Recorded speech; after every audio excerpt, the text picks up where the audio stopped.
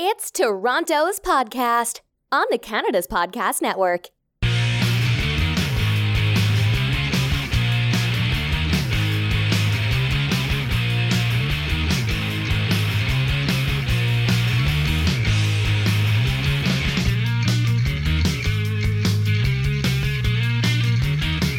Hi, I'm Phil Bliss, and I'm a business visionary.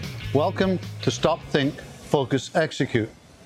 Today, I'm interviewing Rob Golfi, one of Canada's top realtors and a very good friend of mine. And we're sitting on the side of Lake Ontario in Niagara region, our home turf. So Rob, welcome to Stop, Think, Focus, Execute. Today, we're going to talk about your stop, think, focus, execute moments. There's quite a few moments I've had over the years that brought me to where I am today. I was in business college in St. Catharines, and I put an application into General Motors during the summer after I graduated high school. And so when I was in business college, I got called in to work there. I was actually kind of embarrassed having this job at General Motors because my parents were both immigrants of Italy, and they came to this country in the 50s for a better life. So when I was working there, I didn't feel I progressed in life for the next generation. So well, your dad worked at GM as well, he right? worked at GM, and I ended up in the same place as where my father was, and I felt embarrassed about that. So that was your stop and think moment. You had this great job, but you weren't happy. No, I wasn't happy, and I knew the longer I would stay there, the more depressed I would be. I was working hard. I was reading a lot at General Motors, which you have time to do. And yes, yeah. So I used my time and I used the money that I was making. I was working a lot of overtime to buy real estate. So having a job at GM made it easier to buy it. And credit was easy to get from the banks, especially if you were working at GM, because GM was a big deal in Niagara. Yeah. And I got together with mastermind groups of other investors. Yeah. And I did very well, and I made a lot of money. So you stopped, you thought, you got to go further. So where did you go? So I started a beauty supply company because I made a lot of money through the real estate. Yeah. So I started selling beauty supplies to hair salons that needed equipment, a chair, everything. I know you're a great sales guy, so I don't imagine you had much trouble selling. But you're not in that business now, so what happened there? So you could tell the salons would go from one supplier, and they just kind of rotate until you bug them enough, and they eventually would pay their bill. And I did this for about 3-4 years, and I said, this is it. I can't do this anymore. So I sent all my product back to manufacturers, and I said, there's got to be a better way to make money than having inventory and receivables. So I got into the advertising business. So I did direct mail. What made you think advertising was the right space for you? Well, it was the overhead. I didn't have to have a warehouse, and I didn't have to have inventory, but I still had receivables.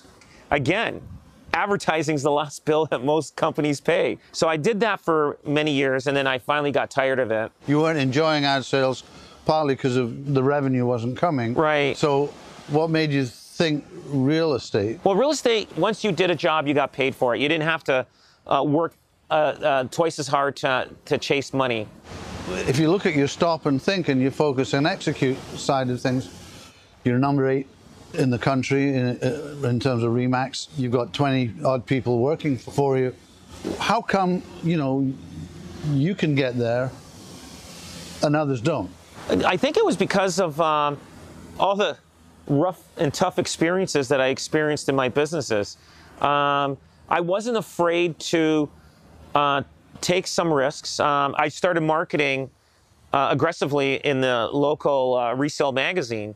I became one of the top agents in the office that I started in within a year. In retrospect, dealing with accounts payables, dealing with accounts receivables, dealing with sales. So I kind of got that experience from my past businesses, and that's what helped me with my real estate career. It is because you stop and think.